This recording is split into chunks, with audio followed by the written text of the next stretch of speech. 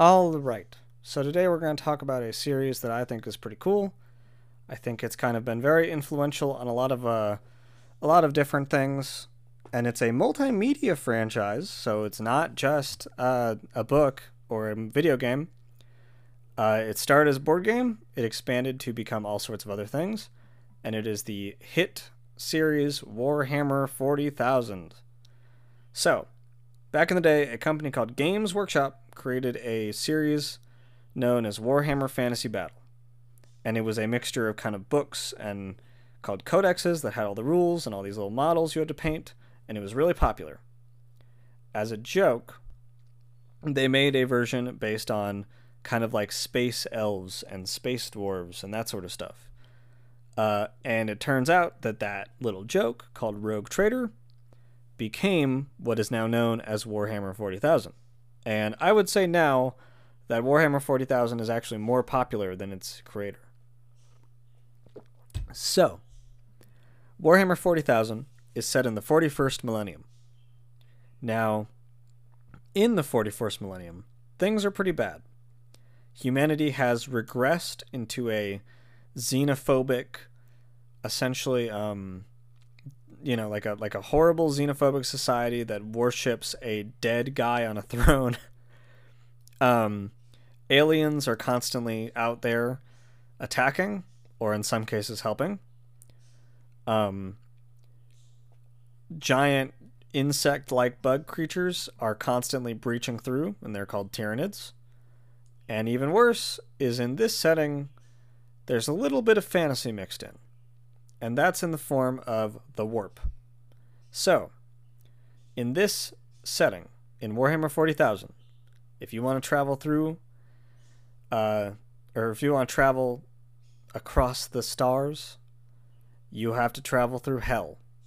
And that hell is called the Immaterium, or the warp. And it is literally actual hell full of demons, and there's 4 different types of demons, kind of. And it's really, really crazy. So they straight up have anti-demon fields on the spaceships called Geller fields, which is amazing and hilarious. And that's kind of what I want to get into here. Is what's fascinating to me about Warhammer 40,000 is it is a extremely bleak, horrible setting. It's definitely one of the few settings where I can't think of a single person that would be like, yeah, I want to live in Warhammer 40,000. No, you don't. It's terrible. But what makes it interesting is that it's so terrible and so bleak and so ridiculous. It spins around and starts becoming amazing again and becoming hilarious. So, for an example of that, one of the popular series of books, which I haven't read yet, and I really want to read them, and if I do read them, I'll probably make an episode on it, is called Sephias Cain. And the whole idea of it is it's actually the story of a commissar. And in this world, commissars are sections, so they're like officers in the army, but their entire job is just making sure that troops of the regular army of humanity don't run when like demons show up. So they basically are people that they're trained to attack the army if the army starts going rogue and like freaking out, because in a regular infantryman's lifespan in Warhammer 40,000 is about like 10 minutes. It's terrible, but it's hilarious because it's so brutally over the top. The majority of people in Warhammer 40,000 live in horrible hive worlds that suck, and they're like, imagine an entire planet just turned into like gross slums. There's also like farming worlds where they get all their food from, and those actually aren't much better.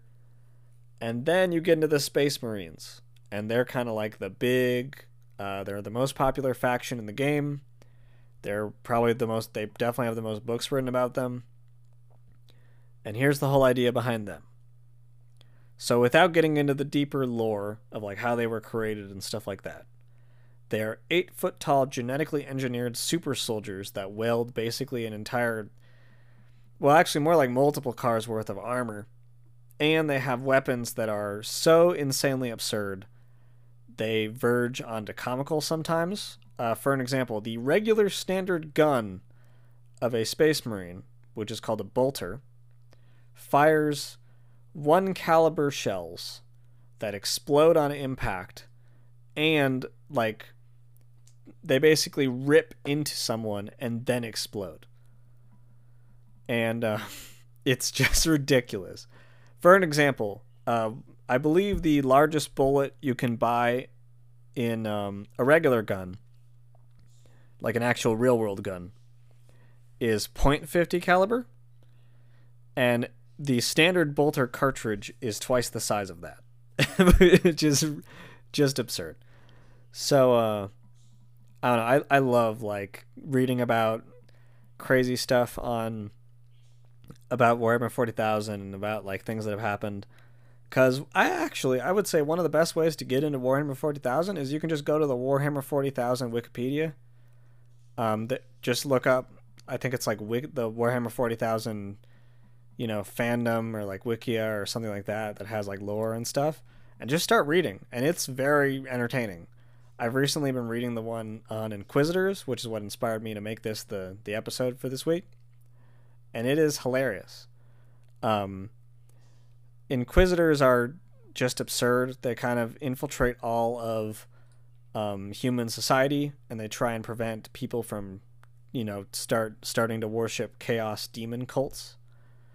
Because since the warp is filled with demons, those demons are in the form of what's called chaos, and there's kind of 4 different chaos gods, which are Khorne, the god of bloodlust, Nurgle, the god of pestilence, Tzeentch, the god of change, and Slaanesh, the god of kind of pleasure, but also like any kind of pleasure. And it's pretty crazy.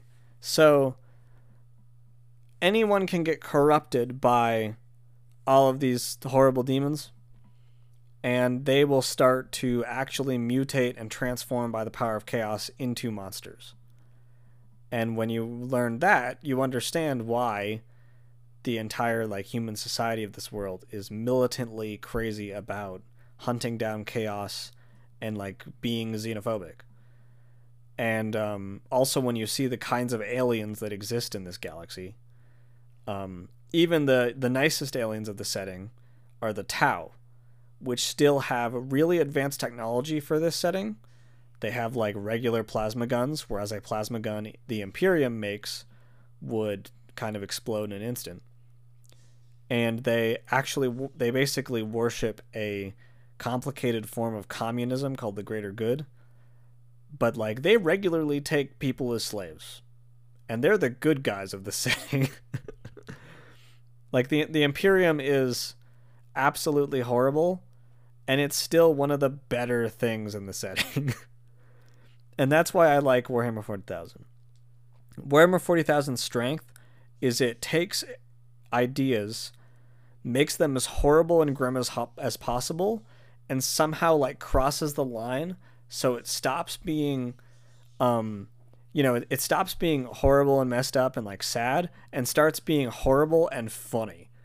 Like it's a very, very dark comedy, but if you want to spin it that way, you can make Warhammer 40,000 absolutely hilarious while also still retaining all of the settings like grim darkness and horribleness and craziness. This is a setting where a Space Marine's average weapon includes chain swords, which are chainsaw swords, and even then those things like still break down. Space Marines will regularly have power fists, which are just like giant fists that they like punch stuff with really hard. It's pretty good. Even just looking up the models, I love the models for the Space Marines and the stuff like that. I painted a few of them, but if there's one thing I have to criticize Warhammer 40,000 on, it's that I think the models are way too expensive. And I think Games Workshop kind of overcharges for them, but that's just me. But yeah, as a setting, and as kind of a place to have stories in, I think Warhammer 40,000 is really, really interesting.